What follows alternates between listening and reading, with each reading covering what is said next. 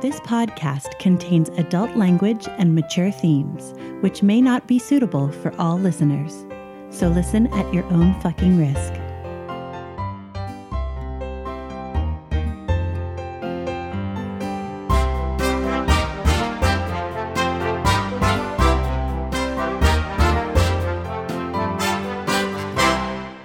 Welcome to Essential NPCs, the podcast where we sample some of the best and possibly some of the worst tabletop RPGs. I'm Addie. And I'm Tommy. And you're listening to Series 2, Episode 17, The Big Picture. And let's start it off with some announcements real quick. Okay, the first announcement is one that we've been plugging for 7 weeks now. It is to send your questions in to us for post-game chatter. This is the very last week that you will be able to do that. We are recording it next week and looking forward to it. Yeah, the deadline is episode 18. A week from today, episode 18 will air. And by the end of that day, get your questions in because the next day we're recording post-game chatter. And on that note, let's jump into Words with the GM. Hello. Hello, GM. Hello. This Words with the GM is about Series 2, Episode 17, Extraordinary Measures. There's some pretty extraordinary measures that went on. Oh this my was God. not a hard episode to name. That episode was so much fun. Yeah, I was freaking out the whole time. Yeah. That was a really satisfying episode for me with a lot of different things all coming together. Particularly like the past 4 episodes, Bumbles hasn't had much to do. I mean, no, that's not true. He did really well in the gala, pretending to be Steven Seagal movie producer. But besides that, besides the social event, he's had trouble fighting everything. He went into that fight against the spirits without a drone. He's like, I'm so useless. And the whole time I was just like, just give me a second. I'm going to give you something to do. It's going to be great. And yeah, finally he got to reveal that Spot can fly. That's amazing. Yeah, that's what he cannibalized the Ares Roadmaster was for parts to get the modification that gives him an alternative propulsion method for Spot. That whole sequence was really crazy and very fun, but there was a lot going on. Yeah, well, that was I got the chance to do one of my favorite things as a GM, and that's just fuck initiative, go with cinematic mode. That's not to say initiative is a bad thing in any way. A lot of times you need things to happen in the specific order. You need to go by the books and have action sequences play out in initiative order. But I'm a sucker as a GM for cinematic mode, which what I mean when I say that is going through an action sequence and just kind of working abstract initiative in your head and not having anyone really roll for initiative and just jumping around asking people what they're doing during this moment. It's one of my favorite tricks to do as a GM because it gives you that sense of urgency that everything is all happening at once, and it's just this it keeps the momentum of the narrative going without anyone really having to stop and be okay, well, whose turn is it next? Okay, whose turn is it next? Let me manage the initiative track, that kind of thing. It keeps it going real fast, and that way you can sometimes cheat and put someone in front of someone else because resolving what they're gonna do will inform what the next person is going to do, and you can just kind of really control the order in which the action goes so that it makes this nice ramp up of action, which we saw in the whole escape. Yeah, and especially with how long Shadowrun's initiative passes can be, cinematic is a great tool. It's also a good tool for any other system. I know in D&D I've gone into cinematic. The one thing is that it's a bit of an advanced technique in that you really need to know how long things will go. Yeah, you need to have a general idea of how long a combat turn takes, how much someone can get done. Even if you're doing the cinematic mode where you kind of stretch out and let people get a few more things done during their turn than you would on a combat turn, because technically an initiative pass in Shadowrun is a second. Mm-hmm. But point is, you have to kind of get a feel for what people can achieve on their turn that isn't too much, that you manage to pull back. And so the more you know the system, the more you're familiar with like how many actions someone should be able to get done in a certain time frame. That makes it a lot easier to manage cinematic mode and make sure no one gets left out and no one breaks it by being like, I do like 13 things. All right. You can do like 4 of those things right now. We'll come right back to you. All right. What are you doing? What are you doing? What are you doing? Okay. You do the next 7 things on that list. What are you doing? What are you doing? Yeah. And it gets really intense for the players too, because they're sitting there trying to resolve their role so they can be like, I did it, I succeeded, or something like that, while they hear like someone else on their team is like being shot or like grabbed or something. And like it gets that sense of urgency where like, you know, things are happening to your team while you're trying to do your thing. It's almost like real-time RPG. Yeah, which is really fun and can sometimes be really hectic. And it's definitely not for every combat and or sequence, but it is definitely a useful and interesting way to keep the narrative going. And honestly, on that note, I could move right into my favorite part for this episode. I mean, there's a lot to choose from. A lot of amazing stuff happened this episode. This whole episode's amazing. And what amazing part did you choose for your favorite one? Well, it goes into the other half of the episode that was initiative based, where Mouse was inside the vault door, Matrix host. That was so stressful. That's why it was my favorite part, because that's a perfect example of an instance where you do want initiative because you want things to go in order, and it makes that certain level of tension when it's not your turn and you can't interrupt, which was it was my favorite part because it's not every day that you get to have a member of the party secluded doing their own thing that no one can help with or really inform, and have everyone else on the table just on edge as the person who's like actually taking the actions. A lot of times when in Shadowrun, when like the hacker is doing their like 17 requisite hacking rolls before like everyone else gets to do anything, everyone just kind of gets a little disengaged and is like, yeah, let me know when the hacker's done.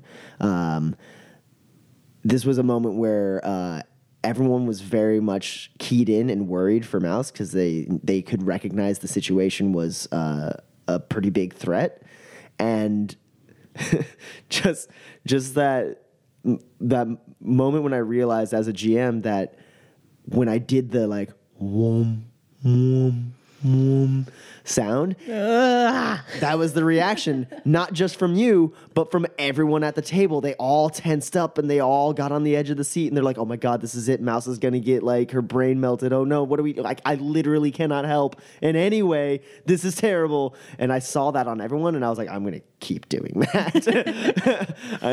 and I got to keep everyone engaged and I got to build that air of suspense that didn't just affect the person who was directly affected by it. Everyone who was playing was like super invested in that moment, and that's not necessarily common as a GM to have that opportunity. So that was my favorite part as the GM, and a little like second best for my favorite part is just how much everybody loved Beatrix Riddle, and like this like couple episodes ago, you all were really like, Beatrix Riddle, she's so cool, she's so interesting, she's amazing, and it was really satisfying for me to be like, yeah, this person who you've built up in your head is like this like really amazing super spy, fucking just one-shotted by Hellion. Like that was such a great payoff for you guys getting so invested in Beatrix.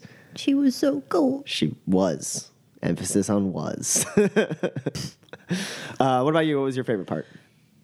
So my favorite parts, because I can't just have one. It's such a good episode. Were the 2 light moments. So the first one where Mouse is in the kill box and Kashmir is like, oh, is this what it's like for you guys when I'm an Astral? And then Bumbles is like, you're watching it on the DNI. not the same. And then Kashmir's like, oh, so it's worse when I'm in the astral. It's like, yeah, we don't know what you're doing. And then the other thing is when we're escaping, we're flying away, everybody's doing all these things, and then you turn to Boomer and you're like, Boomer, what are you doing? And he's like, by God, I'm holding on to these paintings. And it was just like so great because like at that point I had forgotten the paintings even existed, and like everybody's doing all this stuff and like it's really serious, and he's just like I strap my seatbelt in and I hold on to the paintings, and that was like a really, really needed light note. So those were my favorite moments. Yeah. And while I could gush on forever about just the little things in this episode that were so satisfying, I believe everyone, myself included, would like to see what happens next. Yes. So with that, let's move on forward and listen to Series 2, Episode 17, The Big Picture. Enjoy.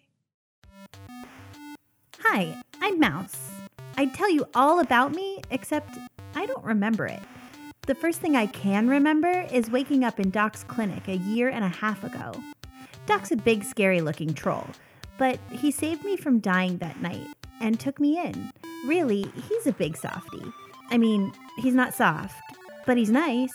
And since he took me in, he's kind of felt like my dad, if I had a dad, which I don't think. But I do have a little sister, Sierra, and that's where things get complicated.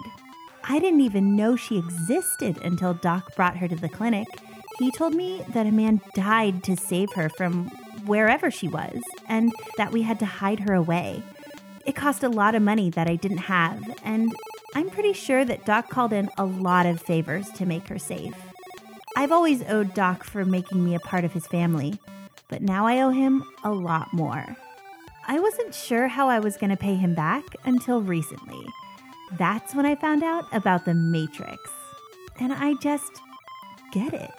It's so fun to go in and fly around and break the rules, and apparently that's what makes a good decker.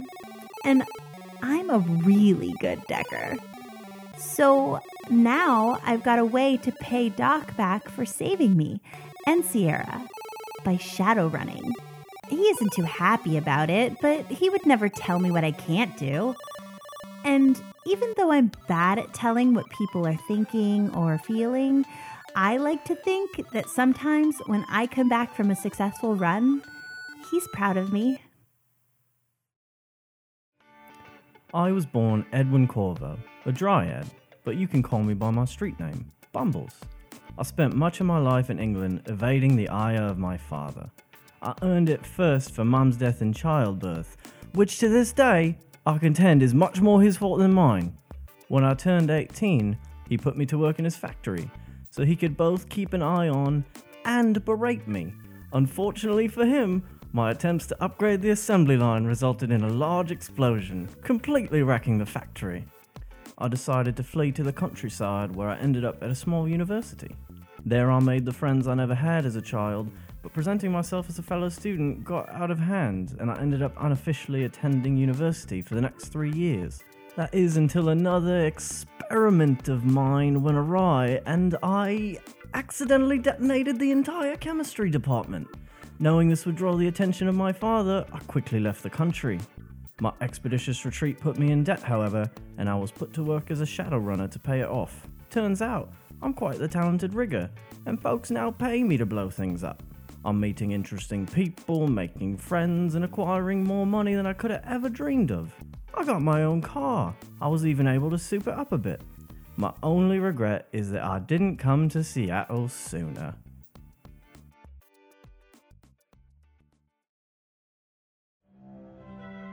Oh, hi. My name is Sora Motasara, but on the streets I go by Kashmir. I'm a 20-year-old human living in the Bellevue neighborhood of Seattle.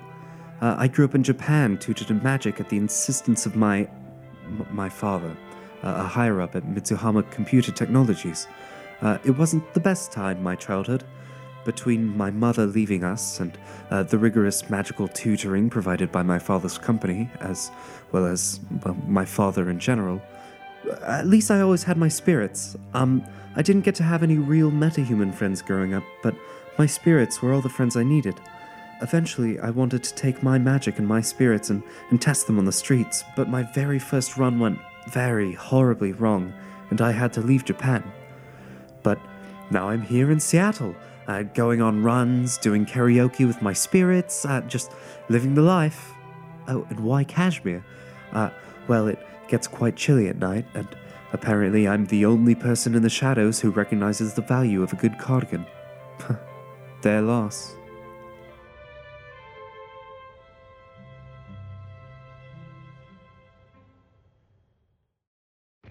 Hoi, chummers. They call me Boomer. Not sure if it's because I'm an Aussie or if it has something to do with my work. Nah. Anyway, my job's to either shoot Drek, chop it up, or break into it. You'd be surprised how stealthy a big red Oni can be. Now, I've gone and pissed off the Vori, my former employers, so I've been keeping a low profile. A Yakuza boss I was hired to kill, Yama, is now my best friend and fixer. Long story there, mate. He's been keeping me busy, finding me work, keeping the Vori off my back. Thanks, mate. I may be on the run, but I enjoy getting to be my own man. So, it's time to raise some hell and kick some hoops. Look out, Seattle. It's Boomer time!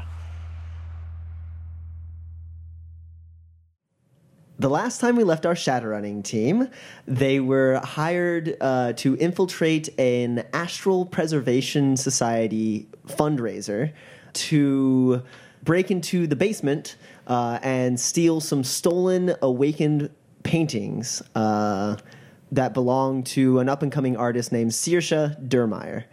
They managed to get into the basement, take out the guards that were down there. While in the basement, they were cut off from the outside world, as it was a Faraday cage. However, through some ingenious uses of data taps and a burner comlink, they managed to make an outside connection so as to be able to contact their employer, Bryn. They got their hands on the paintings, and that's when everything went to hell. Havoc 66, a strange, mysterious organization that has eluded much investigation on the part of the party, attacked the gala, seeming to be holding up the rich attendees for their cred sticks, expensive jewelry, etc. The leader of Havoc 66, Hellion, was there and made a point to tap into the team's comms so as to harass Pretty B, a conversation in which it was fully revealed that Hellion is the missing Jason Black from Whitmore's previous team. At that point, the team needed to make a daring escape. Pretty B held off Hellion in the Matrix long enough for Mouse to get control of the elevators and get the team out of the basement. Meanwhile, Bumbles leapt into action and revealed that Spot had been recently modified to be capable of flight, and with some propellers was able to fly Spot over the estate, flanked on either side by mini drones, which fired upon Hellion's helicopter, blowing it up, making Hellion run out on foot. And the team climbed into Spot and made an airborne escape over an extremely well-equipped police blockade that was closing in on them. In a moment of desperation, Bumbles shot a message to Pretty B asking for any help he could possibly give. And a few seconds later, the entire Bellevue district went black as some kind of EMP was set off. Spot was bricked, as was Mouse's deck, and everything else that was at all technologically advanced in the neighborhood. And the team began to free fall in Spot, plummeting to their deaths, saved only by Bumble's jury-rigging abilities to kick the car back on in time to pull out of a nosedive and land the car safely in the blackened streets of Bellevue. You guys are now about a block away from Whitmore's estate. You have just landed. What do you do? Okay. Everyone's fine? Yeah, good, great. I look back and just cursory glance back and see. You see Mouse's feet sticking up from the trunk. Cool. All right, I'm going to just get us to the estate. Just don't panic. You do need to get out of the car rather quickly when we get there. Nothing to worry about. It's fine. Don't worry. I'm just driving. So you guys drive. It only takes you a little bit to get there. The entire area is just black. The only light is the neighboring districts. You can see the like light from downtown kind of like cresting up into the sky, blocking most of the starlight. But you guys are currently just like in total darkness. And you drive up. You get to the Whitmore estate. The gate does not open. How sturdy a gate does it look? Looking at it, you can probably, you have low light vision, right? Yeah. Looking at it, you can discern that you could probably manually like push it open. Well, because it will slide. It basically, somebody here could manually push it open. Hey, Boomer, can you open the gate? Yep. Boomer jumps out of the car, opens up the gate. You start driving through. Boomer, do you hop back in the car or do you just walk alongside it? Well, I'm not going to leave it open. Okay. He closes the gate behind the car. At this point, Spot's going. He's starting to. The ride is not smooth. He seems to be. The engine seems to be dying. You get about halfway to the estate, and the engine kicks out, and you just start coasting towards the fountain parking area. Well, this is terrifying. Yes, this is the terrifying part. Nobody panic. And you coast the car in slowly and just kind of like turn it into like kind of a parking spot nearby the fountain, and it loses momentum and stops. All right, I hop out of the car, I grab my tools, and I pop the hood. So, normally the power supply puts power into the engine, and then the engine uses it. But with the EMP, that was sort of disrupted. So what I did was I made the power supply feedback loop and just sort of force it through. And if everyone could just move far away while I fix that, in case I can't. Yeah, and he lifts up the hood, and there's just this like torrent of like dark putrid smoke just like billowing up, and this like red hot like core in the center. So Mouse, as soon as the car stops, doesn't even wait for Bumbles to open the thing, starts booking it towards the hub. Mouse, wait up. Oh, you follow her, Boomer? I'm getting the hell out of that thing. Getting away from the...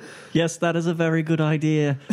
I guess I'll follow. All right, so everyone but Bumbles goes running up the stairs towards the main doors. You open it up. You walk in. It's still like dark. The entire estate is dark. But you hear, "Who is it?" You hear Whitmore shout out. It's Mouse. Boomer. Kashmir.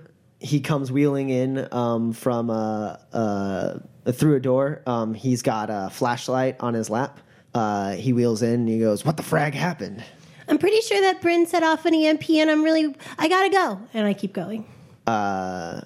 He starts wheeling behind you, trying to ask Boomer and Kashmir exactly what went down on the job. You get to the study. You press Seattle in Japan. The secret door opens up, and at that point, there's a little... And Whitmore's like, the backup generator's kicking in, so we should be able to see our way down at least. And some lights start flickering on. and you run down the ramp into the cave where the hub is, and the lights are kicking on, all the like spotlights in there, and you see the hub, all the screens, and a good 2/3 of them are shattered. And the other ones seem to be having like, boot up malfunctions with like, the imagery. And the large chair that Bryn sits in is overturned, and Bryn is laying there still beside it. I run over to him and I try to fix him. You try to fix him? Well, I don't know. It's like a medicine check, or like I have my first aid kit. Okay, so go ahead and roll first aid for me. Okay. 4 hits. Okay. So you come running down, you just sprint towards him, and as soon as Whitmore gets visual on him, he goes, Bryn! And he starts wheeling faster to try and catch up. At that point, you've dropped to your knees, turn him over. There is blood coming out of his nose and one of his ears. And you pull out the med kit. This is very obviously a bunch of matrix damage that has been dealt to him. And you start working on him. Kashmir and Boomer, what are you guys doing? I'm going to go see if I can help out Mouse with Bryn. Yeah, when she's done with her mundane healing, I can provide magical healing. I also have a stim patch, if that's what's needed here. So Mouse, you've injected him with certain medicines that will soothe matrix fatigue, and there's a moment of pause, and he's laying there still. At that point, Whitmore gets there, and he drops out of his chair so as to get down next to Bryn and like support his head as you're working on him. And there's a second passes, another second passes, a third second passes.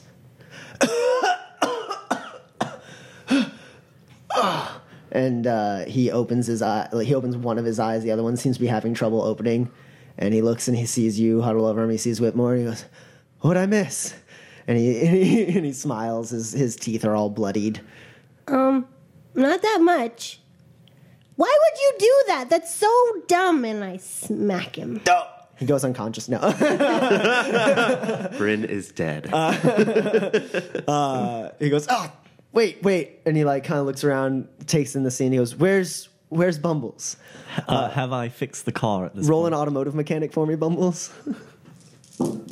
That is 5 hits. Okay. So you kind of like reach in. You can't see because the smog is all in your eyes, but Right, but this is like a blind man who's lived in his house for 50 years. Exactly. You know where everything is. So you reach down under the core, and it's like burning hot, but you manage to like grab the like one component you need to like rip out to have it start venting. And there's mixed in with the red or with the black smog is just like this white steam that goes. And you pull back and move around to the other side, and you jam like a tool in and start tweaking, and slowly the red glow of the energy core of the car starts like fading down, and the smoke starts to subside, and it goes, and it levels out. All right, a pat Spot. Good boy. You take a rest. Yeah, there we go. Back down in the hub. So then I will head down to the hub now. Right. What happened to Bumbles? Is Bumbles okay? He's with the car. Yeah. It almost exploded. Well, it fell from the sky. And then it almost exploded. Well, I don't know. He said it was fine, so it's probably okay. But he did say not to panic. So, but I think it's fine. At that Yeah, I'm point, going to hold off on a status report for now. at that point, Bumbles comes walking into the hub. All right, good news, everyone. This area of Seattle is not flattened, so that's good. Wait, area? What, Let's move on. Bryn, what how the hell are is you? running that thing? And he kind of like props himself up. He's actually trying to help Whitmore back into the chair. I help. Whitmore gets back in the chair easy enough. He didn't really need help, but he doesn't like swat you guys away. And then I sit Bryn in the chair. You put the chair of the hub back upright and sit Bryn in it, and he seems a little worse for wear. There's the one eye that's having trouble opening is definitely starting to bruise. And Does he look like he needs more healing? he definitely could use more healing. I can do that. All right, roll cast that heal spell. Yeah. Yeah, Bumbles. I'm really glad you guys. Were you at a high enough altitude to avoid the EMP? No. I didn't know what else to do. You guys were being surrounded. No, that was bloody brilliant. I mean, I figured you had some weird backup generator in that thing, anyways. So Something like that. So you didn't know? I didn't have enough time to assess the situation. I had to do something. You guys were getting closed in on and asked for help. I couldn't think of what else to do. That's 6 hits. We got so lucky. Well, you're skilled, and if there's anything Bumbles is good at, it's fixing things. So it was a calculated risk. Otherwise, you guys would have been geeked anyways. Yeah, about that, Bumbles. What's running Spot? You know, an engine, That runs on power, from fusion.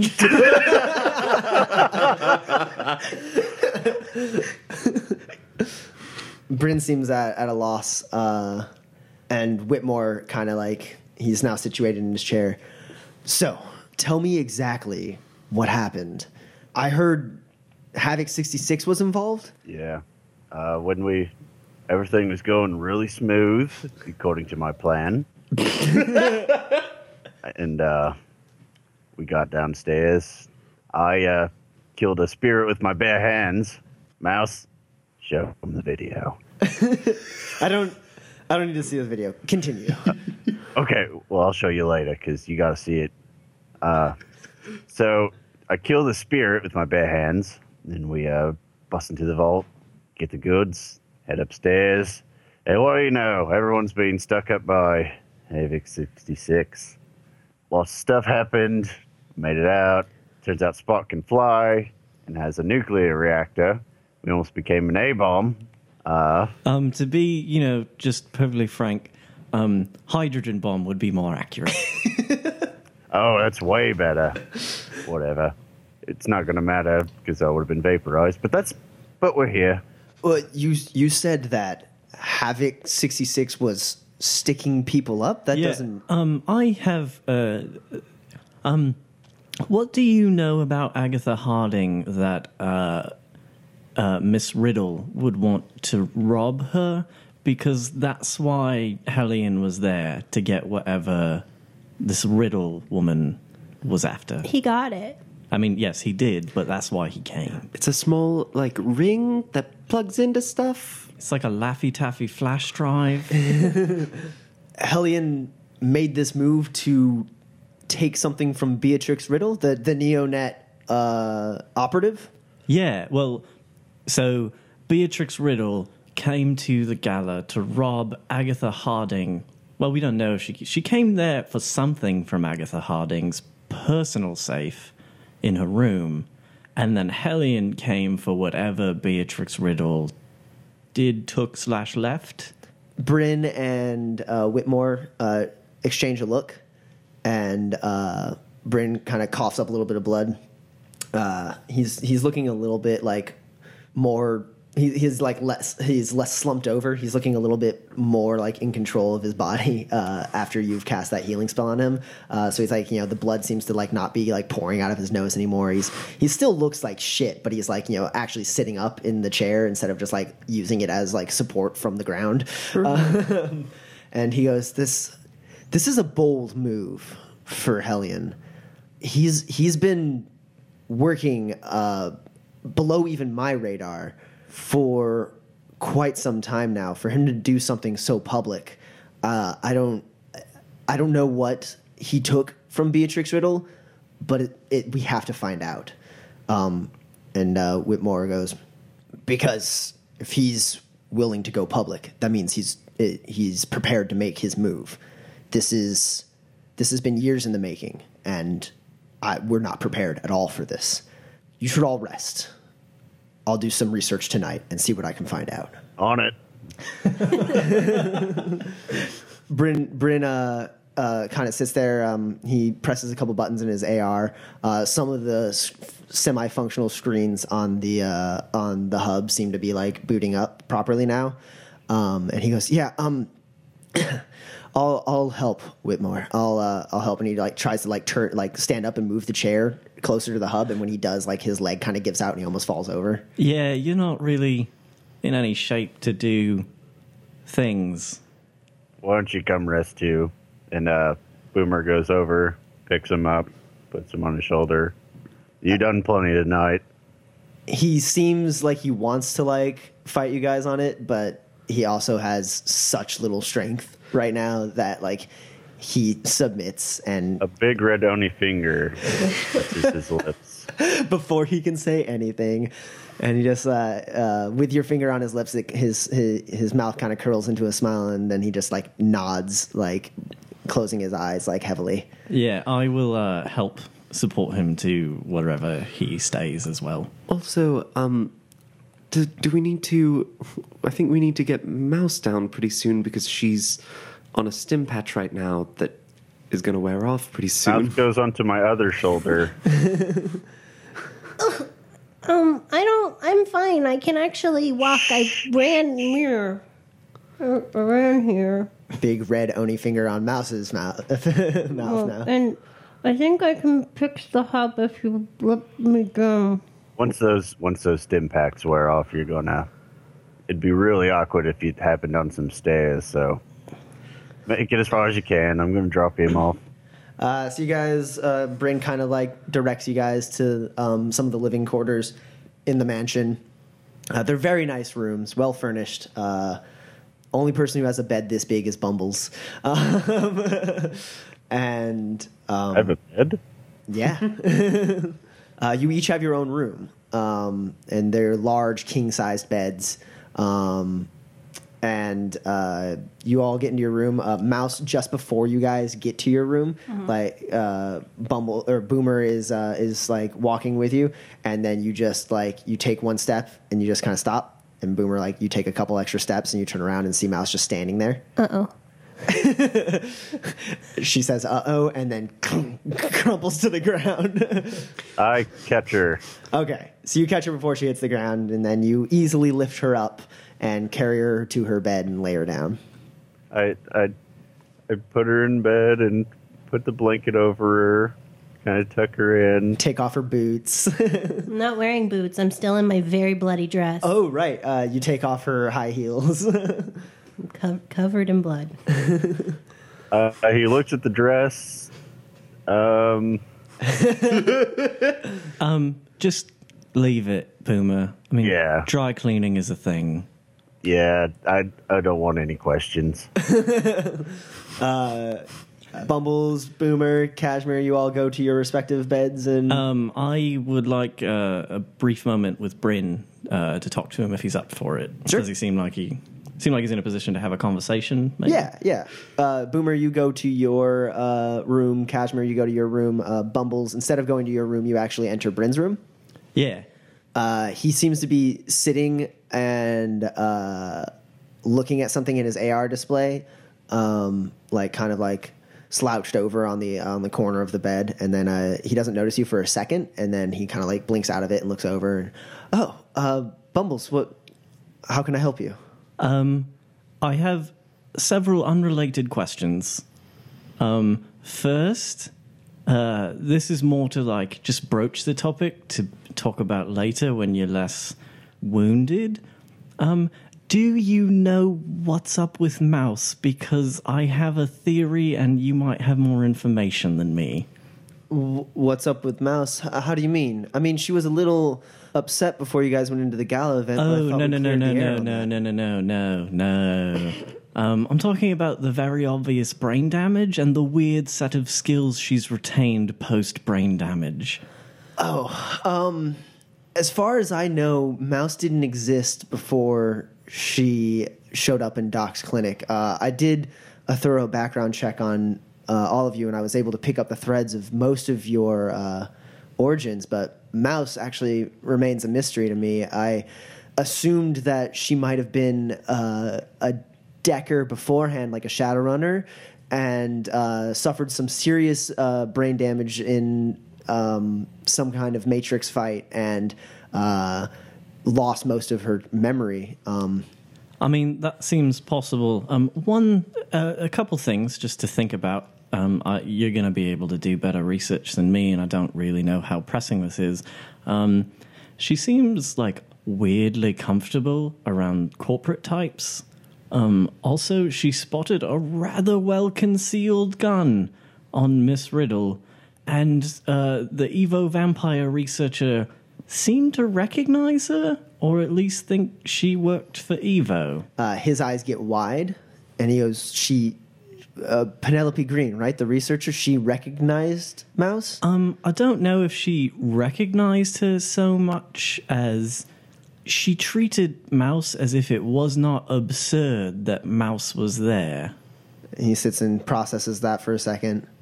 You said you had a theory. I mean, I got a couple. So, first theory, I think Mouse might have sort of done what Beatrix Riddle does, but maybe for Evo. That doesn't seem entirely far-fetched. You'd think they would have scooped her up, though. Why would she end up in the middle of the Barrens? I don't know. Like I said, I got a lot of threads that don't really seem to go anywhere, and I'm bad at the Matrix, so I can't really follow them. Yeah, I mean, I could look into Evo and see, obviously, when I have the time. Right, we've got sort of more pressing things. Yeah, but thank you for bringing this to my attention. I can at least say that I'm fairly certain that Mouse isn't some sort of double agent, if you're worried about that. Oh, no, I mean, I mean this in no detrimental way to Mouse. I don't believe she possesses the brain capacity to deceive. No, she most certainly does not. It has been well documented on what few runs she's gone on. She is incapable of any sort of direct subterfuge. Right. Okay, that sort of crosses the first thing off the list. The second, I don't know if I should really talk to you or Whitmore, but salary, right? We've sort of been recruited into a war, and soldiers typically are salaried, and Whitmore is quite rich, and I'm basically just limited by money and how much I can help here. He sits there for a second. His smile seems almost forced that he's maintaining, and then it kind of dips down. He goes, I would define that as a touchy subject. Sure.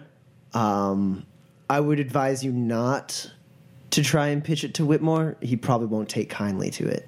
Okay. To put it concisely, Whitmore's done that before. Oh. And it didn't turn out very well. Right, with the whole Hellion is Jason thing. Oh, you caught that, yeah.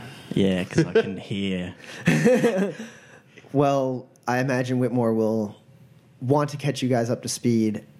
And all I can say is that if you four continue to perform as you have been, you'll earn his trust. Okay, fair enough. So this is a question for you, Tommy. Sure. So the hub, I know, operating it is a Decker thing. Mm-hmm. Rebuilding it? Is that something I could do? You have the hardware skill, right? I do. Yeah. Okay. So, that's sort of the second thing on my list. Third thing, how did you make an EMP? He smiles at that and he goes, it wasn't easy. No, I imagine not. I managed to get several Matrix towers overloading at the same time. Oh. And then put through a special bit of code of mine to basically take those overloaded circuits and create a makeshift EMP. That's bloody brilliant. It hurt a lot. Oh, yeah, I bet. Yeah, that's probably That's like the sexiest thing anyone has ever said, like that sentence all at once.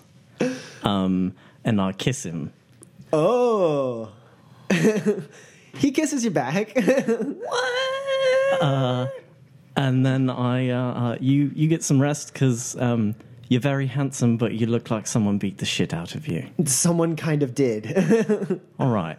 Have a good night. You too, Bumbles. And he watches you go. And I head to bed. Okay. Meanwhile, in Boomerland, Boomer is bringing all of his gear in. He sees a giant bed, and he looks at his guns and says, "Look, there's enough room for everybody." Oh, can't wait to tell you all about my mission. Sorry I couldn't bring you. And he gets ready for bed with his friends. Yep, and you lay out all your guns on the bed. There's enough room for you and them, and you fall asleep happy. So if everyone goes to sleep, if there's no interruption, I'd like to wake up early and run a quick errand. Sure. So you all go to sleep. It's a restful sleep for most of you, except Kashmir. Oh, no. So maybe not so early. Oh, no, maybe really early. So Kashmir, you fall asleep pretty quickly. You've had a long night. And next thing you know, you're having a dream that is more of a memory than a dream. You're sitting in a classroom with one of your actually liked teachers back at Mitsuhama. Her name was Ume Imamura, and she taught you defensive magic. Most of your sessions with her were simulations. She would use a blend of illusion spells and matrix trids to create a fictional surrounding around you and put you through different situations as part of your grooming to be a astral bodyguard. So often you were given a principle to defend, a fake principle to defend, and then Ume would disguise herself as someone in the scene and would try to take out the principal in various ways, and you would have to anticipate and defend against that. This was a particularly good session for you. You did well, and you guys are finished practicing, and you're packing up your stuff. The one thing about Professor Imamura is that she was never seen without her Scottish fold cat, which would always sit off to the side and watch these simulations. You didn't dislike the cat, but it always seemed a little strange to you. You assumed it was magically related in some way. So you guys are packing up, and she speaks to you, saying, you did well. You're beginning to read the situation well enough to anticipate what school of magic you should be on the lookout for. But you have to remember something. The onus of protecting the principal isn't solely on you. You have to be able to rely on your team. And you're straightening up your stuff, collecting your books. What do you mean? Once you've graduated, you'll be assigned to a security team comprised of individuals, mundane and awakened, whose skills complement yours. These simulations are designed to represent that. Assess your team's skills. Trust them to bring their full talents to bear when faced with a threat. Otherwise, you're going to try to take on more than you can handle and get yourself killed in the process. And the number one thing to remember is you can't do your job if you're dead. It's not like you're a shadow runner, forced to rely on a bunch of sociopaths in life or death situations. You do a slight awkward chuckle because you've been thinking about shadow running. Mm-hmm. And you say, a shadow runner, you say, hoping that maybe she can tell you a little bit about that life. At this point, she has her back turned to you, and she's packing up her last bag. And the cat, who usually sits off off to the side, jumps off the bookshelf it's on and walks up to her for attention, kind of curling around her legs. She pets it while continuing to speak, back turned to you. Shadowrunners get each other killed. Plain and simple. They form temporary fraternities that are doomed to failure. They're going to get you killed, Kashmir. Well, wait, what? What did you say? You suddenly realize that this memory is not fully a memory. And the cat curls around in front of her, looking back towards you, and its eyes glow like headlights. If you stay with them, you're going to die. You better run. And then you wake up. At this point, it's about 6 in the morning. Oh, God. And you wake up in a cold sweat. I just sit there for a while. I begin to pace. My temptation is to call my spirits to comfort me, but they've just been through so much that I do not. I go for a walk, for an early morning walk.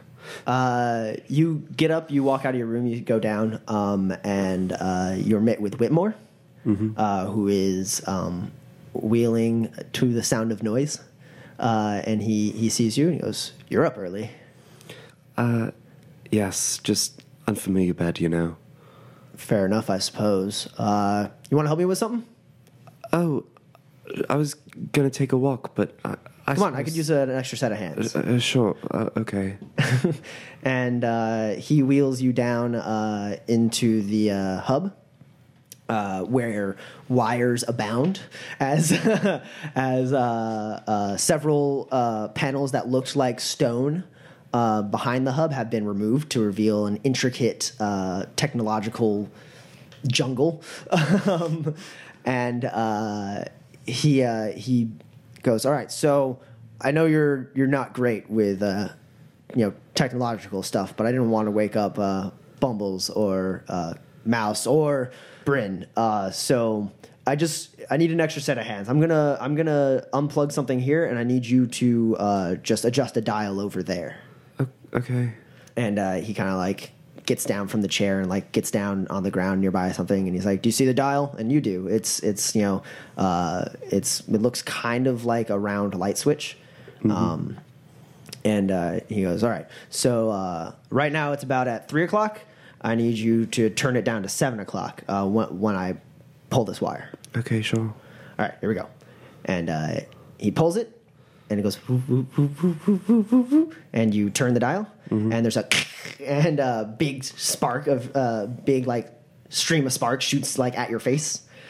Ah, that was a live one. You all right? Yeah, I'm fine. He's climbing back into his chair, and he wheels back around, and you see the screens are starting to turn on. The ones that aren't like completely shattered, and some of the images from before are starting to go like filter through the different images of areas of Seattle. He goes, "There we go. Now Bryn can get something done." Okay, great. You seem a little shaken. It's the sparks. I'm not quite the handyman usually. He smiles like a wry smile and goes, "You seemed shaken as you were coming down the stairs, son." I had a bad dream. I know what those are like. More than a few myself. This always helps. And he wheels up into the study and opens up a drawer and pulls out a nice bottle of scotch. Oh, it's 6 in the morning. It's never too early for scotch. Oh, goodness. He pours himself a little like half measure and pours you one too, and he goes, You did good last night. All 4 of you did. I'm proud." Well, thank you so much. That's good of you to say. "I was going to wake everyone up in a couple hours." He clinks glasses with you and takes a drink. Sure. If you need to go for a walk, go for a walk, but don't leave the grounds. Actually, he thinks for a second and goes, "You shouldn't leave the house. So if you're going to walk around the halls. If you need to think about some stuff. But there's just a lot of fallout after. Right. Sure. So you should definitely stay indoors, and I'll collect everybody in a couple hours okay. to talk in the hub." Is there anyone we could send to fetch something? It's just sort of an errand. What do you need? Just some groceries. Just some oysters from Pike's Place Fish Market. I have oysters. Oh. Here, I'll show you the kitchen. Okay, great. And he wheels you into the kitchen. It is a well-stocked kitchen. Cool. I grab a plate of oysters, and then I say, and if I'm so sorry, do you think I could get just another small pour of scotch? Of course. He pours you another one and drinks himself as well. Great. Thank you. It gets easier with time. This kind of stuff. I don't know if that's a good thing or a bad thing, but it's the truth. Okay. And he kind of like pats you on the like side of the arm and says, "We'll reconvene at the hub at around 8 o'clock." Great. Sounds good. Thank you for everything. And he wheels off. So whenever Boomer wakes up, because waking up early would sort of do away with the gesture I'm about to make, but whenever Boomer wakes up and walks out, I want to, as sort of a thank you, and I'm sorry for the way last night went down, I present him with a tray of oysters and a drink of scotch. Oh, you read my mind. Thanks, Cash. You're welcome, Boomer. Thank you. He slurps up all the oysters. They're actually pretty good. You want one? Sure. He feeds you an oyster. Thanks, Boomer. The rest of you guys wake up. Yeah. I checked my link with Spot. He's still there. How's he doing? You can see through your layout. He's still pretty heavily damaged on the electronic front, but you seem to have made him more or less functional. A little more time working on him, and you can probably get him back to 100%. Okay. I was afraid to move him last night. I will park him in the garage because the police are looking for a large flying tank. Cool. Are you jumping in to do that, or? I'll just do it remotely as I sort of head down. Okay. You glance out a window to see like if he's in exactly the same spot as before. He is, but he's got a big tarp over him. Oh, that's smart. And you kick him on, you drive, and the tarp just kind of like falls off, and you drive him over to the large garage on the eastern side of the estate, and it opens up for you. You pull in, park. Great. At this point, Whitmore collects everybody. Basically lets everyone know. He sends like a message out, like saying, "Meet in the hub." All right. I stop at the kitchen. Okay. And grab something breakfasty and not soy-based. There's almost nothing soy-based here that shouldn't be. It's all real food. And, yeah, you can cook up some eggs or something. Is there Cookie Crisp? Yes. All right, I come down to the hub with a bowl of Cookie Crisp. Boomer also heads to the kitchen in his boots, pair of shorts, and an undershirt. Sees the box of Cookie Crisp out. Pours himself 2 bowls. He eats one in the kitchen really quick, and then takes one downstairs. I see Boomer enter the hub with his Cookie Crisp. I go, wait, didn't we just have a plate of, didn't you just have a plate of oysters? Oh yeah, it was a nice snack. Okay. Also, now that Boomer's in just boxers, undershirt, and his boots, you always knew he was very heavily tattooed. You could see it peeking up around his neck, and also like whenever he was wearing like not long sleeves and gloves, you notice that his hands were heavily tattooed, as were his arms. But his legs are also heavily tattooed as well. He's got stars on his knees, as well as a bunch of other tattoos just littering his body. Knowing Boomer and seeing the hints of tattoos and also being totally sheltered, I just assumed he had tattoos everywhere. This comes as no surprise to Kashmir. He goes, yep, that makes sense. You all enter. Whitmore is sitting there in his chair. There's no other chairs except for the hub chair for anyone to sit in. I sit on the floor. It takes me a really long time to get down to the hub, and then I sit on the floor because I'm tired. I just stand up slurping from the spoon. I'm still wearing my dress, and I haven't washed my face or anything. I'm over by that dress with the fun magical trinkets. They seem really... I'm sort of drawn to them in a way I can't... it's nice. I turn on the sparklies on my dress. So you all enter, and he goes, all right. So last night went to hell. And I've been thinking about catching you guys up to speed on the Havoc 66 situation. I was hoping we would have more time, but Hellion has forced our hands. So the first thing you need to do is you need to understand who Hellion is and how Havoc 66 came to be.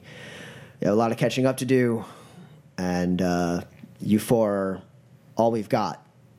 I don't mean that as an insult. I just wish we had more time to prepare. So,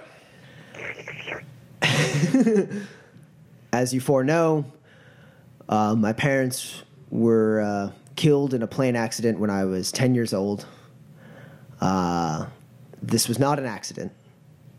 Their will stated that I was to take control of the company once I finished getting my master's. And until then, the board of directors was in charge. Prior to their death, a AAA corporation called Saderkrupp bought out the board of directors and saw to it that my parents' plane never made its destination. They were currently in heated negotiations with Saderkrupp and another mining company, and they were not giving Saderkrupp an inch. And apparently that was something worth killing them over. It later turned out that the mine in question had a large store of orichalcum, which is an extremely rare magical. It doesn't matter. Point is, Saderkrupp saw to my parents' death and couldn't quite kill me through some freak accident. Would I have heard of orichalcum? You know it all. It's what makes reagents. Oh, sick. Yeah, a gram of orichalcum makes a reagent. So an entire mine full of orichalcum. And that's just, reagents are the simplest form of refined orichalcum. You can make fetishes, foci, everything with. It's basically it is the ultimate magical resource. Yes, and where is this mine exactly? It was in Sao Paulo, but now it's all dried up. Oh, this was a long time ago. As I grew up, I tended to my school, and that's where I found out. I never really my parents' death never really sat well with me, so I made some friends in the shadows and found out what I needed to find out to confirm that Saderkrupp was involved. At that point, once I finished my studies, I took control of the company as per my parents' will. I completely restructured, got rid of everyone who was on any AAA payroll, and filled the company with people I could trust. And for 2 years, I attempted to outsmart the corporations at their own game, which I soon found was impossible. Their resources, their tenacity, their willingness to work with each other when it is convenient, it makes it impossible. So I liquidated my parents' company, made a fortune, and took to shadow running myself, figuring that was the only place that I could make a difference. It went well for a while, until I got old and I got slow. I was mid-40s when this happened. And he gestures at the wheelchair. Particularly crafty hacker managed to make my suit over there malfunction and snap my back. And I had to retire from shadowrunning because of it. But I couldn't leave well enough alone, so I hired a team. I hired Bryn, his sister Enna. Lariel was a good friend of mine. I had known her for a while. And sought out Jason Black, who was very young and very talented for his age. They were all 18, 19 years old, except for Lariel. She's been around longer than I even know. Things went well for a while. A good 15 years, in fact. We made a big difference. I changed my focus, less on completely stamping out the corpse and more mitigating the damage they cause to those that no one else cares about. As the four of you have come to know me, you understand my mission, as it were. Jason was extremely talented and very headstrong. He thought we could take on the corpse. He didn't like all the rules I put on the team. There were many times we had to let evil people go in order to spare innocents. And it started to cause a fracture in the team until one job, they were tracking down a serial killer who was a son of a corporate executive. So the police had little to no interest in tracking him down. He had already stood trial once, and the jury was bought out. Situation came to a standoff.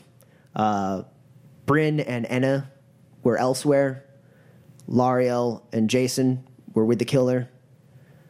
The man in question was crafty and knew how to work against us and put innocent lives in danger. Lariel instructed Jason to let him run and save the innocents. Jason didn't care, and Lariel tried to stop him, and Jason lashed out and killed Lariel. At that point, Bryn and Enna arrived. Enna tried to subdue Jason. Jason eliminated Enna, took Bryn's hand, and fled, claiming that he was going to change the world. He was going to succeed where we failed. He had been talking up a storm recently. He seemed to change in that last year pretty significantly, becoming more radical in his beliefs that more could be done. I didn't think it was going to come to that, but it did. So Bryn and I worked the shadows a little bit together after we recovered from that.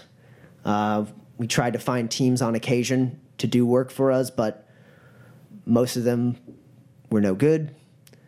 And then we happened upon you four. We actually were looking into Victor LeBlanc joining Havoc 66. We were trying to prevent that. And you four walked in and did it for us. And what's more is you rescued him from his troubled home life. And that showed a deal of, like I've said before, empathy that other Shadowrunners and people in general in this world don't have. So I'd like to take this moment to let you know exactly what you saved Victor from that night. And he presses a button in his AR, and the working screens come up with an image. It seems to be a camera attached to someone's chest. And he goes, "This is a bug that we placed on a prospective Havoc 66 member.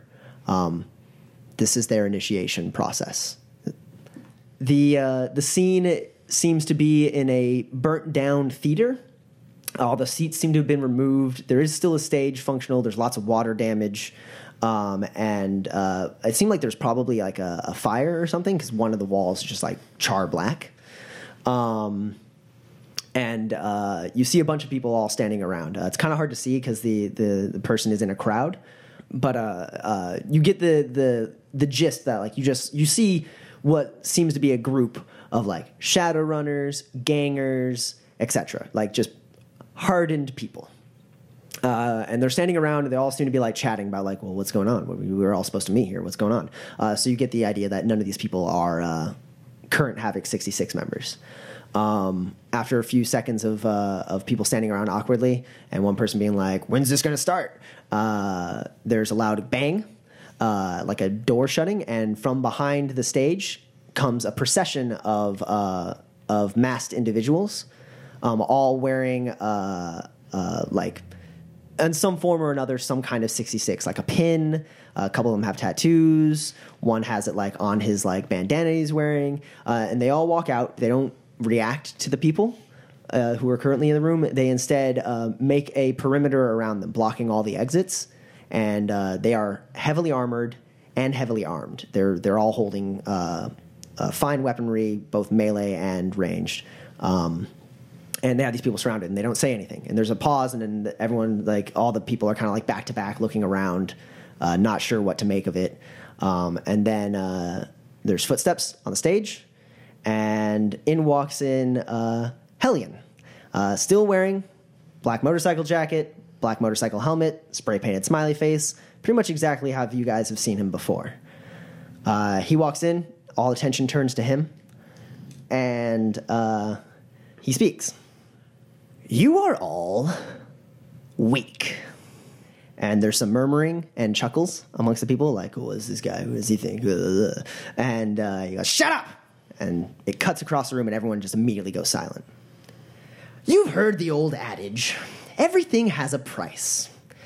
It's a lie created by the corpse, passed down from ganger to runner to give us a sense that the system, as it exists, offers us some kind of sustainable path. You think if you outplay the system, you can come out on top. And that's a load of dreck, my friends. And if you can't wrap your head around that, you have no place here. You are weak because the system sees fit to keep you weak. I look around and I see people who are willing to be trodden on in the hopes that they'll get tossed a bone from those with more power than them. It's easy to say, frag the corpse, frag the wealthy, and then sit there and roll over for what scraps they're willing to give you. I, for one, am tired of stepping to their tune. Havoc 66 is here to make life a living hell for the corpse. We exist to get back at them for all the people they've ground up in their perpetual profit machine. Some question our methods, but if you ask me, every civilization gets the criminal it deserves. We'll adopt the corpse mantra of the ends justify the means. We'll show them what it's like to live in fear, to feel weak. At this point, a troll in the crowd laughs loudly, and Hellion pauses and kind of like cocks his head at him. He goes, "You calling me weak? You don't look tough. What are you, 5'3"? You know, shrimp. You don't scare me at all. Your little mask trick. Fuck you. I thought I was getting in with a good gang here, not just some kid trying to be tough.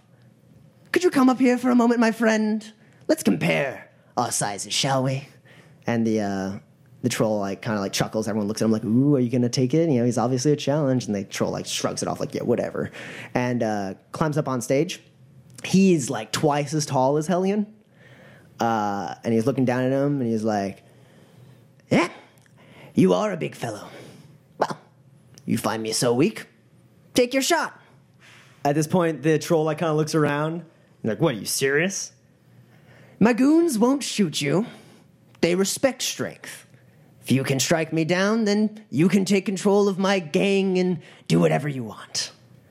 And the troll like kind of turns around, like his back to Hellion, like laughing and looking at the crowd, like kind of pumping him up. And everyone's like, it doesn't seem like anyone in the crowd actually expects this to go well for Hellion. At this point, he turns around and tries to sucker punch Hellion, trying to use his momentary parlay with the crowd to seem like he wasn't going to strike. And he turns and he punches with extreme speed. And you all have seen this before. Hellion, in one swift motion, parries the blow, jumps up, roundhouse kicks the guy in the face, and he falls down dead. Kashmir, roll a perception test for me. 3 hits. Okay. So he kicks the guy, he falls down dead, and he turns back to the crowd.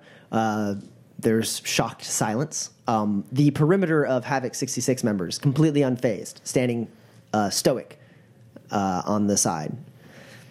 How does one become strong? Through hardship, pain, and, he gestures to the dead body, death. In death, we are at our most powerful. A death can have meaning. One death can have more ramifications than a lifetime of actions. Look around. There's 14 of you now. And here at Havoc 66, we only have room for about 5 of you. But I don't want the weak. Through the deaths of others in this room, you will be given strength. You'll carry their deaths with you as the first martyrs in your fight against the corpse. There's no turning back. This is your initiation to Havoc 66. May the strongest of you come out on top. And he walks off. The perimeter closes to block the stage. At this point, everyone's looking around like, the fuck? No, we're not just going to... This is stupid. And then one guy's like, frag this. This guy's crazy. And he tries to walk out.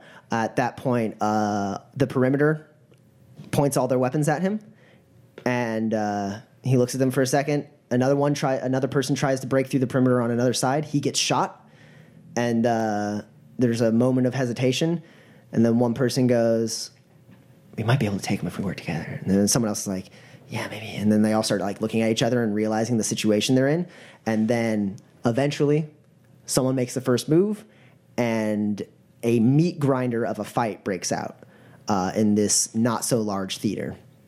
And people just start dying horrifically, fighting. Some people are working together, like they came together with people they know, and they're trying to work together against other teams. And then you notice like some of them like turn on their friends at the last second, stuff like that. They all just kind of commit to this situation to try and be like, this is the only way we can survive. At that point, Whitmore turns off the screen. That's what Victor LeBlanc was walking into. That's the madness Hellion creates. So, we don't know much more about what his plans are. Bryn's been working on it, but like he said, Hellion is crafty. Bryn taught him most of what he knows as far as hacking goes. He was always a smart man. So let's focus on what we do know. We know that Hellion has made his move, and we're probably operating on a short timetable. I don't expect him to linger much after making himself known to the public. We know about Riddle. We know he targeted Riddle for something. Using the hub, we might be able to find out where Riddle's been staying, and hopefully find some clues. Mouse. Yeah? I may need your help with that. Okay. Bryn's in no shape to use the hub right now. So Mouse and I will look in through the hub, see if we can track down where Riddle's been staying, and the four of you will go there, find out what you can find out. When Bryn wakes up, I'm sending him to DC. Like across the country? Yes. The only thread of any evidence we've been able to find is that Hellion seems to be planning some sort of attack on the Zeo Gemeinschaft Bank. It is the bank that houses all the corporate funds. It's the bank for the corporate court. If he's fighting a war against the corporations, if he takes out their money, it could cause havoc for a while. So, without much more time, I'm just going to send Bryn to hopefully scout out DC and see if he can find out any Havoc 66 members lurking around there. There's one more thing, though.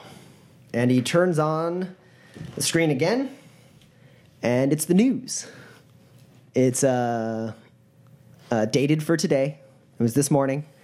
And the heading at the bottom says, cure for VTOS possible? And it cuts into the middle of the broadcast, and the anchor is in the middle of a report. And while the origin of the data remains a mystery, the early results of these new studies seem promising. And now for tonight's main story. A terrorist attack targeted an Astral Preservation Society fundraiser being held in Seattle's Bellevue district. At this point, images fill the screen showing fire and smoke coming from Agatha Harding's estate. Countless people fleeing the area, just the chaos that you guys were a part of last night.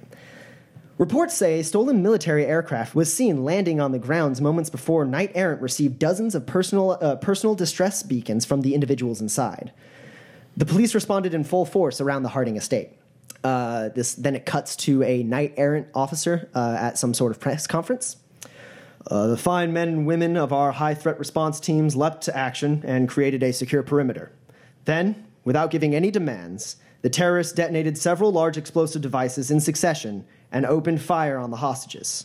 Our priority was to the lives of the social and political leaders inside the premises, and to that end, we moved in with lethal force to eliminate the suspects. It cuts back to the reporter. Police were unable to comment on whether or not any of the suspects responsible for the attack were taken into custody, but it's clear that a large number of the terrorist organization was eliminated as they attempted to escape. 2 instances to the contrary stand out. At this point, the still image is quite blurry, but you can make out Hellion running at a police blockade of armed Knight Errant officers. This individual reportedly managed to break through the Knight Errant forces single-handedly, proving to be a powerful physical adept, perhaps one of the key members of the terrorist cell. If any of our viewers have any information that could lead law enforcement agencies to this person, please contact Horizon or Knight Errant immediately. You will be compensated for any assistance you lend. Another unknown number of terrorists utilized a rudimentary aircraft to escape custody.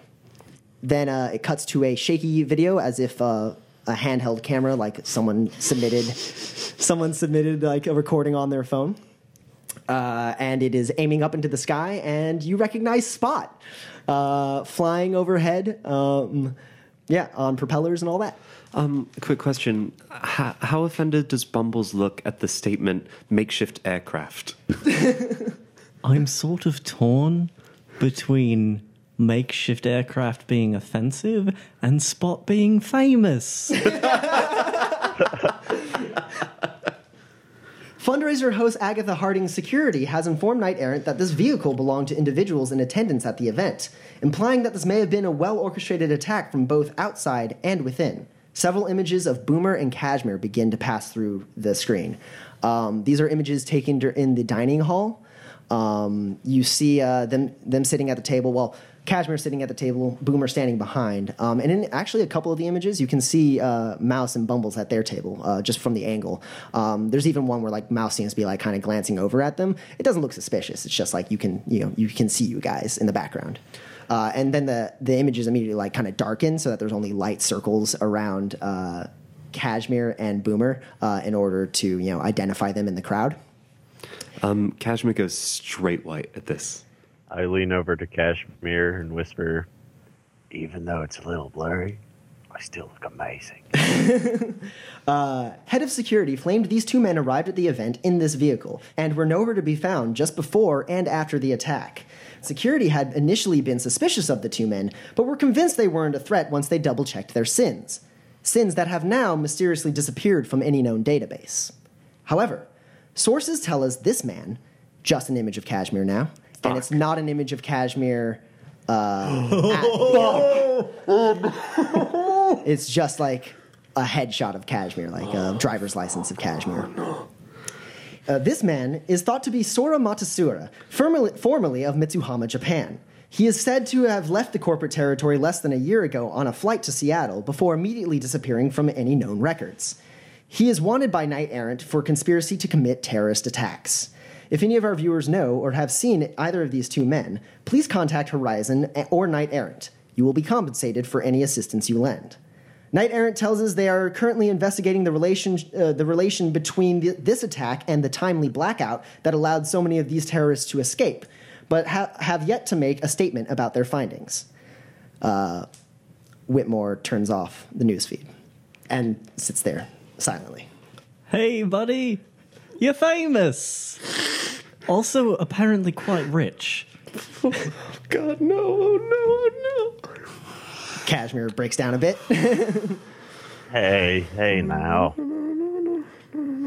There. I You mean, want some Cookie Crisp? No. Oh, God. This is so bad. Oh, you'll be fine. No. This is so bad. Oh, it's not even the worst thing that could have happened. You're from Mitsuhama? yeah, that raises several questions. Largest of which, why do you sound like me? I learned English in school, and then I watched a lot of old trids. Are you familiar with an actress named Emma Watson? Fair. Terrorism? What? Oh, God. This is so bad. I do take offense. I have not been called a terrorist in quite some time. I have worked hard for that. Real question is, how much are they paying for the info? Because if it's not very much, then you should be insulted. For obvious reasons, the four of you need to be discreet if you are to leave the estate. I noticed you parked Spot in the garage, Bumbles. That was a good move. Yeah, I don't think I can really take him anywhere. Probably not. Oh, he's going to be so sad. So it's really, really going to be hard for me to disguise, so I'll probably just hang out here until I'm needed. I think that's my fault. I didn't have time to hack and delete all the footage. So I think it's my fault. No. I mean, there was a lot going on.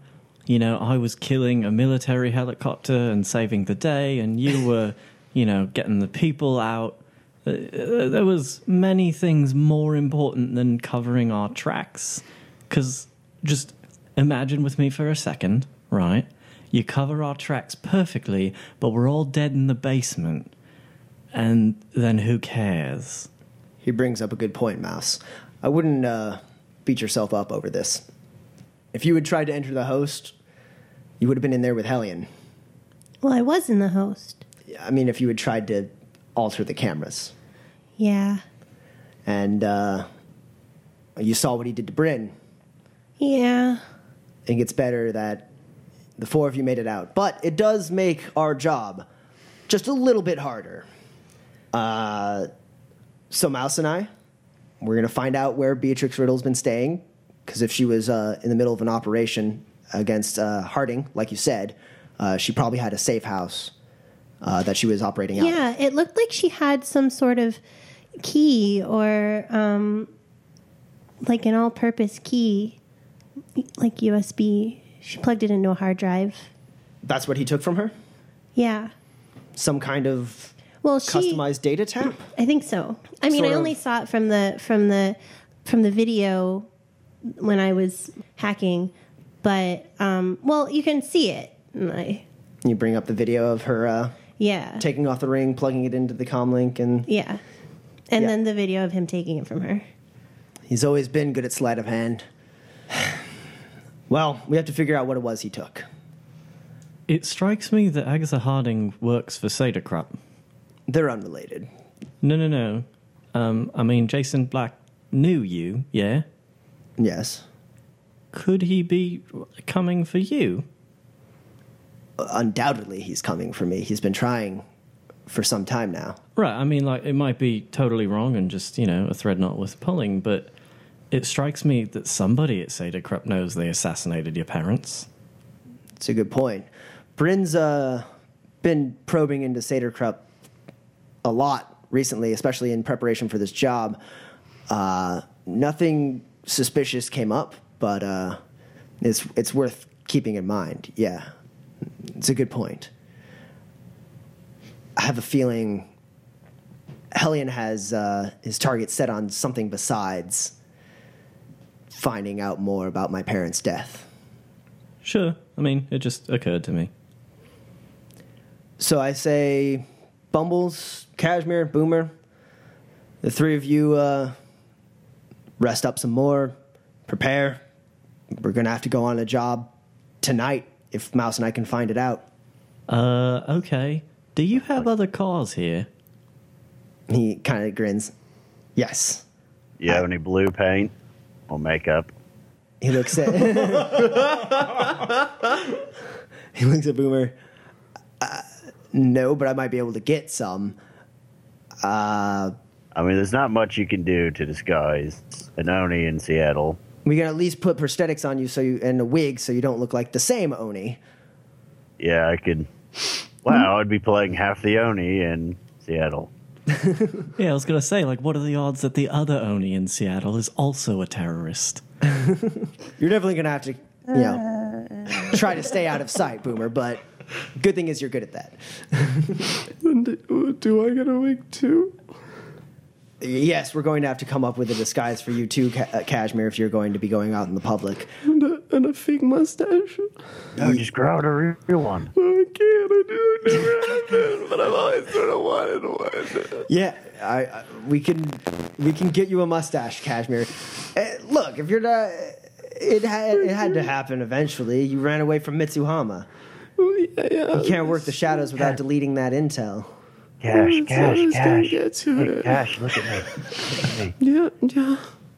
Get you the most glorious mustache we can find. Thanks, Boomer.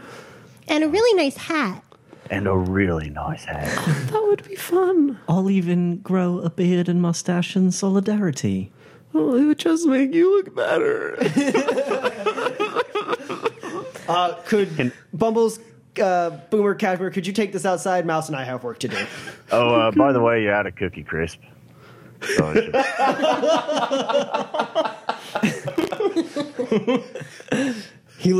He looks daggers at you, Boomer. I guess I'll just have to buy more then. Anyways, Mouse. Yeah, I have to fix my deck. Oh no, you don't need your deck. You're going to be using the hub. Yeah. jealous. Yeah, you're the only one here qualified to do it besides Bryn. Cool.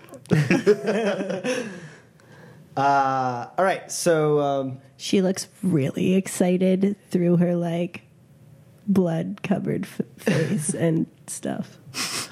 he sits you down in the chair and he goes, also, I have a team of people, no offense, breaking into all of your homes and collecting what gear they can from your homes. Will you have them bring my beer? Might be a couple trips, but Let me just check my messages with them. Oh, they already left your house, Boomer. Oh, that's so sad. Well, I bet you they have beer here, Boomer. I do have beer here. all right. I do need another belt. Okay. It's important. Sure. So the three of you go off. Mouse, Whitmore sits you down in the chair. He goes, now it's going to be a little... I've been working on retrofitting it. It didn't have a area for a data tap. Or an area for a data jack. There was no universal connector for you to plug into. But I have at least this... And he holds up like kind of a rudimentary like makeshift data tap that will allow you to access the hub. What? But So go ahead and plug on here, But- plug into here, and how does... Oh, wow. He's a technomancer? Whitmore sits there, looks back. No one else is in the room. Yes, Bryn has certain capabilities. That's so cool. All right, I but- wish I could do that. but relax No, but it's like, Mouse, and then we you're have like, yeah, and it's you're like all the time. And sorry. It's okay. Plug your data jack in. Yeah, sorry. Hold on. All right, so you plug in, and your consciousness drops into the hub. And it is both similar to how it's felt to be in the Matrix before and completely different from how it felt to be in the Matrix before. Whereas the Matrix is usually a layout of data that you can search for, but you still feel like one individual entity inside the Matrix. In this instance, you feel your consciousness split and attach itself to several different devices, all spread around Seattle a vast distance, as if you were right there. It's all of a sudden you become hyper aware of everything that's going on. It's almost like a sensory overload at first. Like you just like get like hit with like traffic feeds, reports, and everything. And it's a sensory overload for about 2 seconds before your brain just kicks in and starts processing it all. And really quickly you start categorizing everything, and like you this what would have been like this just like amorphous like ball of like data and sensory input, you really quickly lay out in front of you in a way that you can comprehend. I do have speed reading. I know. This is amazing. Mouse, can you hear me? I want this all the time. Mouse, Yeah. we're looking for Riddle, and the image of Riddle pops up. Oh, Okay. I need to find out where she's been in the past 2 weeks. Okay. Execute search. Roll a matrix search for me. Wait, I don't have Crethlin. You don't have Creflin. No. But you are operating with a rating 8 agent nonetheless. I don't have enough dice for that. 9 hits. All right. So you see the image of Beatrix, and you push it off to the side, and then all of the image feeds somehow are meshed into one in front of you, and they start speeding through, both in reverse and forward. And you start going through all of the imagery in the past 2 weeks. And after what seems like no time at all to you, you find that she was spotted entering and exiting a building as stealthily as possible, but still caught on a couple cameras in the Renton district. Okay.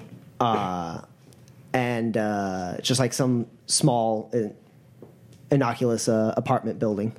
Okay. Well, single apartment, but more like a townhouse, honestly, but a shitty one.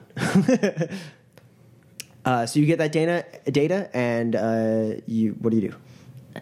It looks like she was in a Renton townhouse. It's really run down here. And I send it to him. Okay. There's a brief pause. Oh, you're done. Okay. Here, jack out. Oh. You jack out, and Whitmore's not sitting next to you anymore. So Kashmir, Bumbles, and Boomer, what have you been doing for the last 3 hours? I dozed off. Okay. Do you have anything to heal? Okay. Then don't roll anything. Doze off. I've been worrying, mostly. Just worrying. Also wondering how I can get more reagents, and I'm gonna try to do a summoning test to gain back some services. Sure. Go ahead and roll that. Who you trying to rebind? Araga. That's 8 hits. Okay. So you get 4 more services, and you are required to resist 8 stun. Oh, fun. So as Kashmir knocks himself out, I head to the garage to look at all the cars. Okay. That's 3 hits. All right. So you take 5 stun. Oh, great. Bumbles, you walk into the garage. As you approach, it goes, opens up. This is great. You walk in, and it has about 2 rows of cars going back further than you would have expected. There's 10 cars on either side. And it is there's almost every vehicle you can imagine in here. There's a truck, there's a van, there's a sports car, there's a motorcycle, there's Spot. There's a car very similar to Spot. What do you do? What is sort of the fanciest and fastest looking one? Like, I'm looking for sort of like a Lamborghini or Ferrari scenario. You find a GMC Cadillac Nocturne. Ooh. And it is an extremely nice luxury sedan.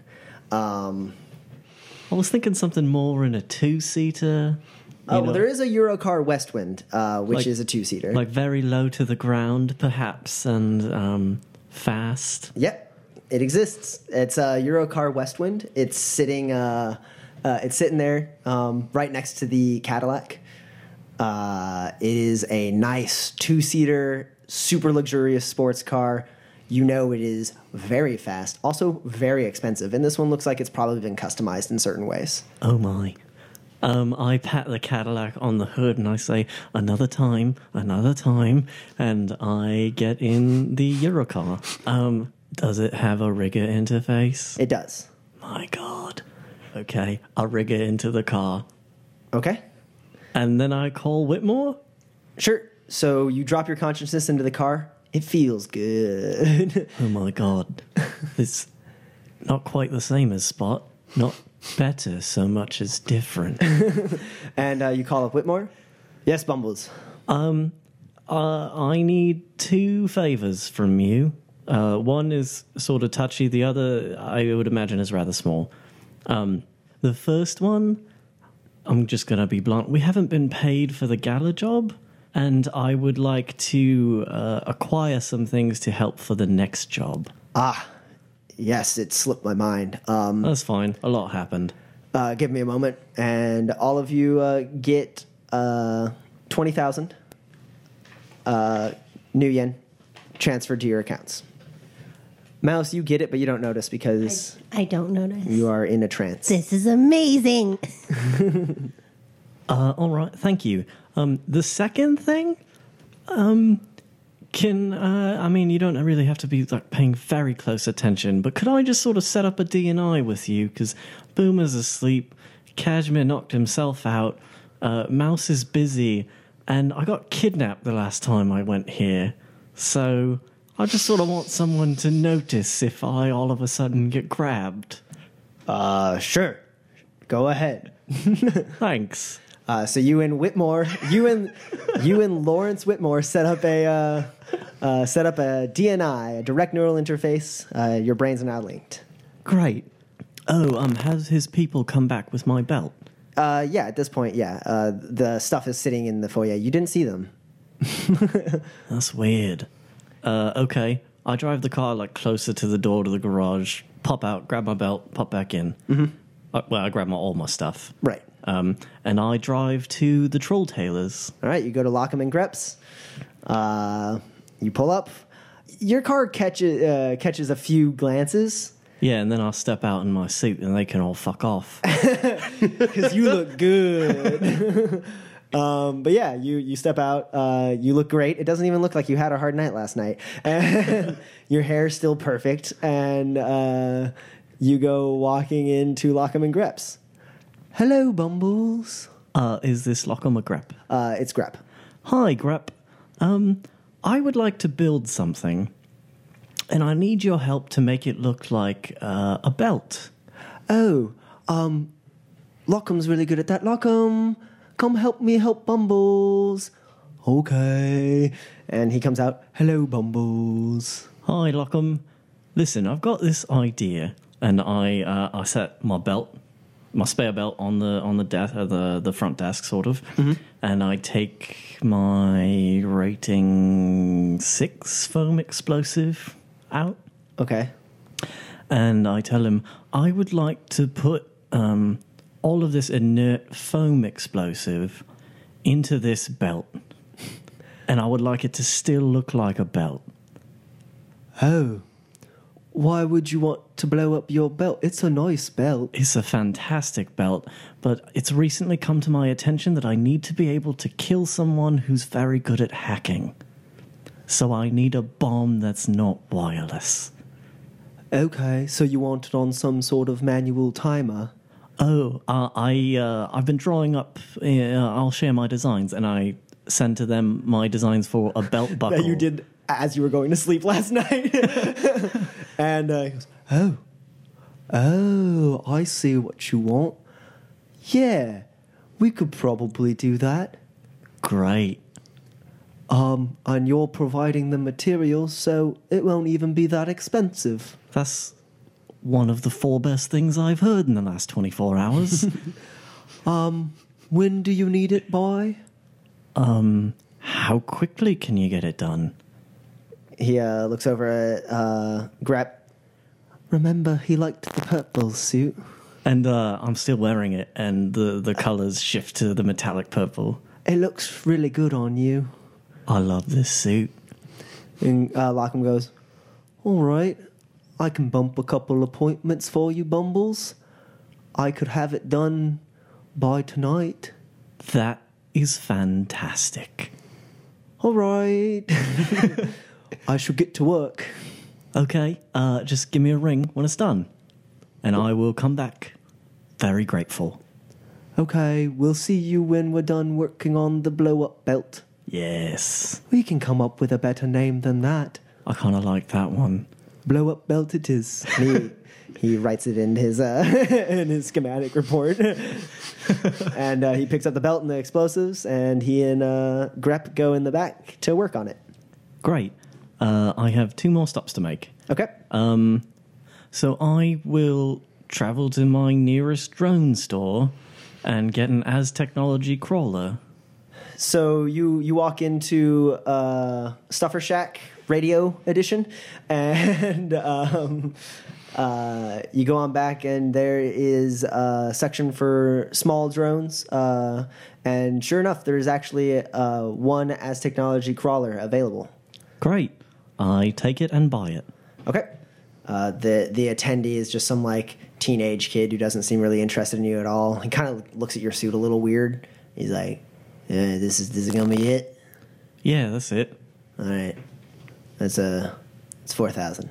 Here you go. And I... fancy cred stick. Yeah, right. Yeah, that's because I'm better than you. In this episode, Bumbles fights a teenager. He mumbles to himself, and then I'm standing right here. I can hear you. If you're gonna be a dick, at least be a dick to my face. he doesn't say anything. He kind of pouts and gives you your receipt, and he's like, "Have a nice day. Please return." I will not. And as I walk out, I'm just like, teenagers. Yeah, so you have a little tiny micro drone. It's basically like a half sphere with 3 legs on either side. Great, perfect. One more stop. I head to Bellevue's Magical District. Okay. Across from Spirits and Spirits, I assume, is like a magic stuff shop. Yeah, there's a talismonger there. Okay. I go in. So you walk in, and there's no one at the counter for a second, and then behind a beaded curtain, Of course. out steps an elf. He has grayish hair. It's pulled back, and he has yellow eyes and the smallest signs of some wrinkles on his face, which would imply that he is quite an old elf. And he comes up and he goes, "How can I help you?" I need, what are they called? He's always got, reagents? Regents? No, that's kings. I need, Reagents is what you're looking for. yeah, that's the stuff. Buying for a friend? Yeah, I would guess he probably comes in here a lot. Wears the cashmere sweaters all the time. I'm familiar with him, but he hasn't been to my shop yet. Ah, all right. Yeah, I'm looking for those things. Of course. And he opens up a little drawer behind and pulls out some reagents in like a little tied up bag. Sure. How many Reagents. Sure. How many can I have for 680 new yen? 680 will get you 34. Great, I'll take them. All right. You can let Kashmir know. You can let your friend know that these are special reagents. He'll be very pleased with them. And he slides them over the counter. Okay. Can I judge intentions? Sure. I got a hit. Okay. He seems kind of hard to read. You're kind of looking him up and down. You're not 100% sure where this guy's coming from. He definitely seems weird to you. And you get the impression that somehow he knows who you're talking about, even though you... I mean, that doesn't surprise me so much. But, yeah, and so you're like, all right, maybe he saw him at Spirits and Spirits or something. I mean, the magical district, as previously established, is like half a block. Yeah. Well, okay, so I forget quite how this went down, but Did other people see the person who talked to me at the gala? No, it was just me? Yeah. Never mind. Go on. Oh, this... okay. And he rings you out, and he goes, "Have a good day." Yeah, you too. Bye. Goodbye. And I get in my car and I go 4.5 miles over the speed limit the whole way back. As you're leaving the shop, you open the door, the bell rings again, you step out, and you're a little weirded out by this guy, right? So as you're getting to the car, you kind of glance back. He's not there anymore, and someone else is behind the counter. Totally different person. Fucking magic people. And then, yes, you get in the car, and you indulge yourself a little bit and drive 4 miles over the speed limit the whole way home. They're worse than teenagers. They're worse, well, they're as bad as hackers. And when I get back, I plop the little bag of reagents on Kashmir's stomach, and I think I'm awake. Actually, Kashmir, before you wake up... Oh, fuck me. I had one more thing I was going to do. Yeah. I head to the workshop and start doing the work to turn the Aztechnology crawler into a very, very, very well concealed pistol drone. Okay. All right. So, Kashmir, you're sleeping. It's you fall right asleep after rebinding your spirit because it took a lot out of you, and you drop into a dream. Again, it's more of a memory than a dream. You are on the red-eye flight to Seattle from Japan. You're sitting there. You've just finished drying off your eyes because it's been a hard night for you. You've been banished by your father. You almost got arrested. And yeah, so you're sitting there. The seats on either side of you are empty. And everyone else is kind of like the plane is well packed except for the area where you're sitting. And everyone seems kind of like either asleep or, reading on like their AR displays or whatever. And then you hear down the aisle footsteps in heels, and you turn, and a beautiful woman in a black dress with a black choker oh, boy. Sits down next to you. She has black hair done up magnificently. She's wearing what seems to be very expensive earrings. Her makeup is on point. And she sits down next to you, and she just kind of smiles at you. And you immediately remember this didn't happen. I want to remember this. She almost looks kind of like Duchess from your first job, except slightly different. It's almost like if you took Duchess and Mouse's friend and also a little bit of like Beatrix Riddle, and just like this like what is almost to you like your perfect woman. She just sits there smiling at you, and you immediately realize you're in a dream.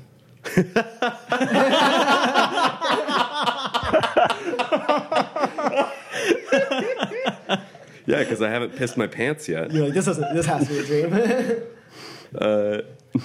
And she says, "So you're really planning on going through with this, huh?" I'm in the air. I mean... Not this.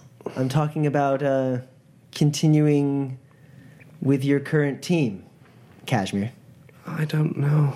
I don't have anything else. Stubborn as any Thunderbird is expected to be, I suppose. Well, if you insist on going forward down this path, I want to help you.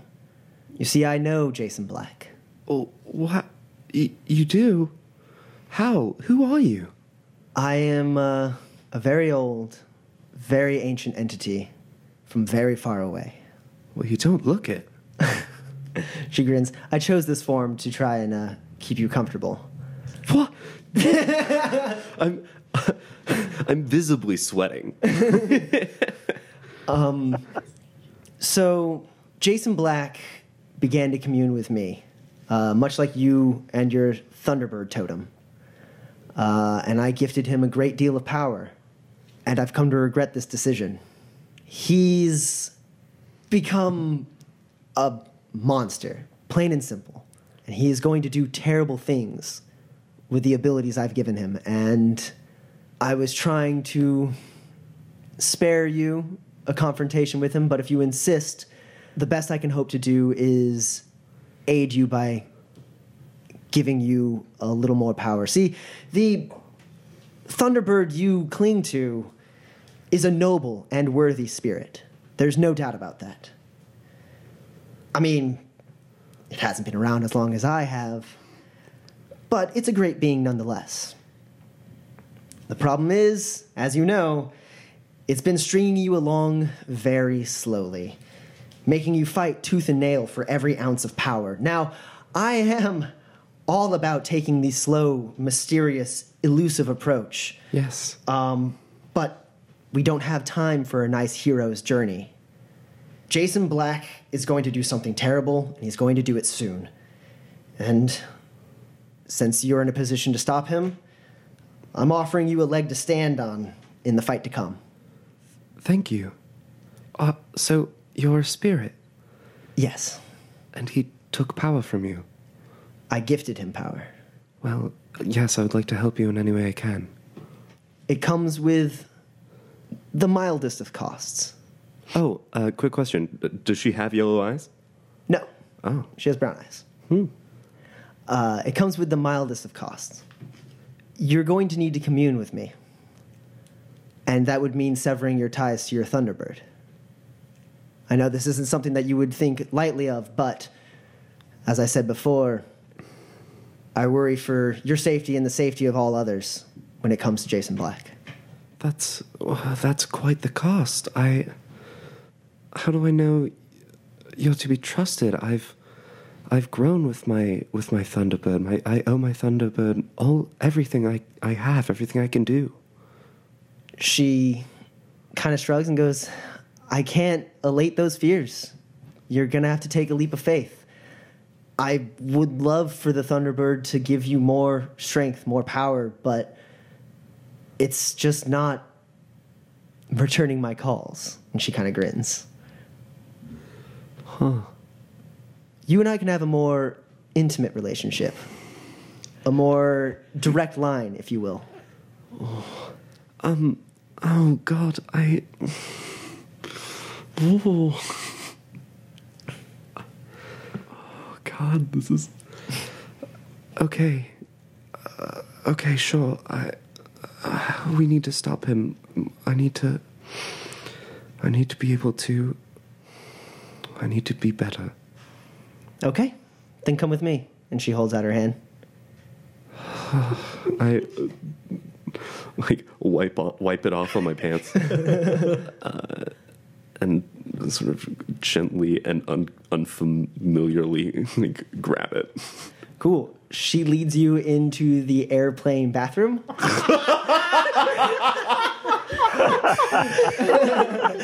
I was thinking, where would we go? Surely not. Oh, okay. And you proceed to have a sexual fantasy about this spirit. It is a great, great dream. Bumbles when you're setting the reagents on. I toss it. You still notice he's kind of smiling. He's sweating a little bit. He looks like he's. You can recognize. It looks like he's having a good dream. Quick, take a video. What? I don't have no clue why Boomer would want a video. Kashmir looks kind of ridiculous, so I do take a picture. All right. Kashmir, you finish up your dream. So I bone this spirit? Yeah, you do. Okay.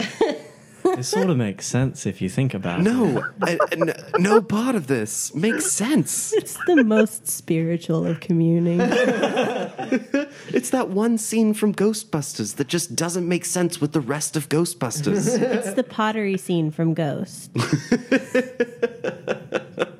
And also, Kashmir questioning whether this counts as losing his virginity. So Kashmir, you wake up. You notice a bag of reagents sitting next to you. You kind of sit up and you're panting heavily. I look up and go, thanks? And your magic rating increases by 1. And you're halfway to initiating again. Wow. Boomer, you wake up and you hear Whitmore go, "She's got it." Mouse, you're alone in the hub, and you really quickly just like are looking at your AR display, and you realize what seemed like about 30 seconds to you was actually 3 hours. Hello? And Whitmore wheels down the ramp into the hub. What do the rest of you guys do? Well, that was a convenient time to wake up. So we go downstairs. I'm still in the workshop, but I do just sort of bring everyone else onto my DNI with Whitmore. Go ahead and roll. It's going to be an assist your armor with an industrial test. Do an industrial test first, and then those hits will get added to your armorer pool. This is 7 hits, which is my limit. Okay. You're making good progress, fast progress. I'm very good at drones. Everyone else convenes in the hub. Whitmore goes, "I guess Bumble's hard at work and is going to be phoning in." Yeah, I'm here. All right. Oh, we all go down to the hub? I don't know. Do you go down to the hub, Kashmir? I take a shower. Yeah, and I walk down to the hub. You know, with a little bit more confidence than I've had before. Like, he's got a little like swagger in his step. Yeah. Hey, now that you're all up, Kashmir sleeps funny, and I send the picture out. Kashmir looks mortified. He knows he personally can clearly see that he's erect. And is hoping none of the rest of you are able. Oh, geez, Cash, not bad.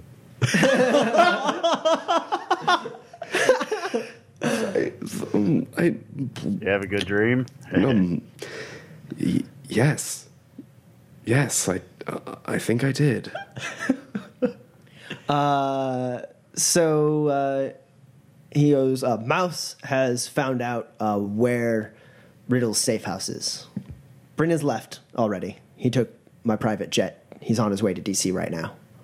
We don't have any more intel on the location, but we need to act fast. Can I count on you four to go in and bypass whatever security this safe house no doubt has and get the information we're looking for so we can maybe have an idea of what Hellion is planning? Yep. All right, guys, let's gear up. Well, yes, but what sort of information would she have in a safe house? Didn't Hellion take it? Not her safe house.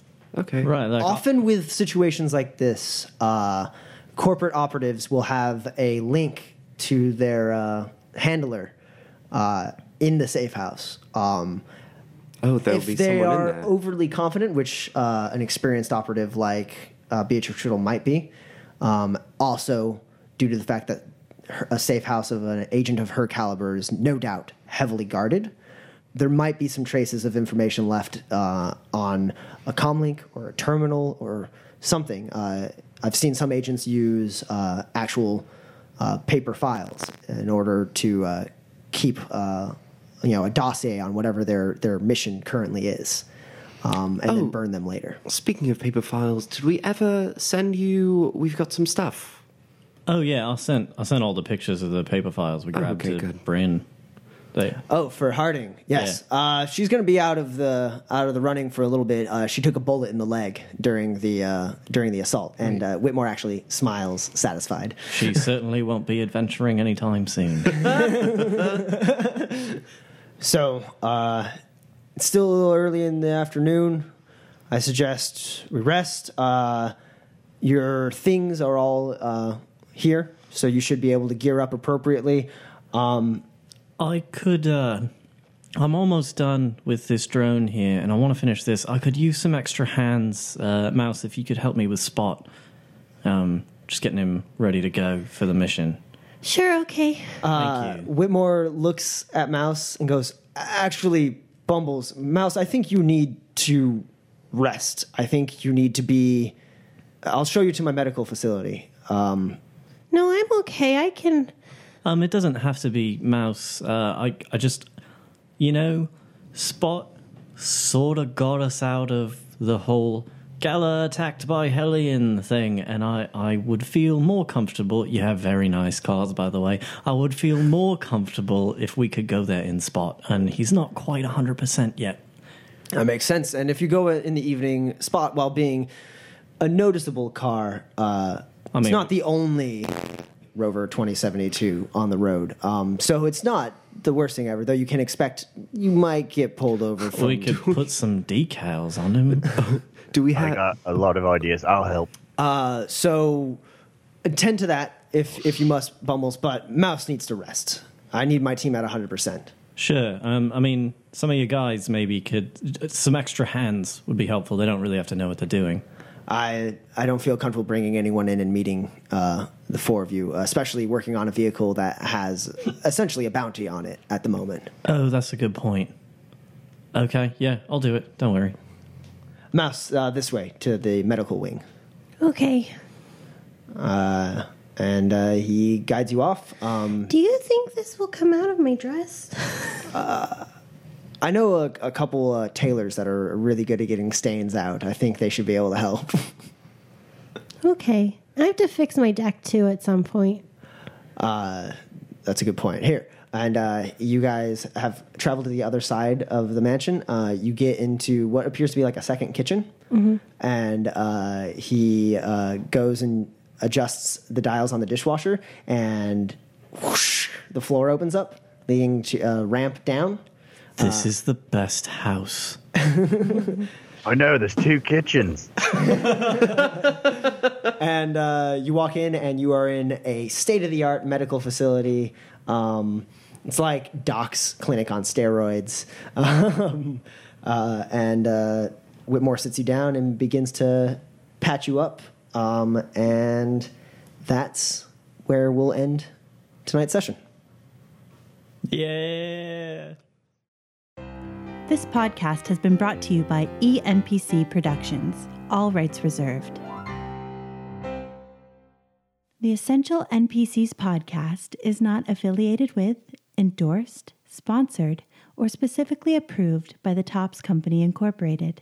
Shadowrun is a trademark of the Topps Company Incorporated, all rights reserved. Go to www.shadowruntabletop.com for more information.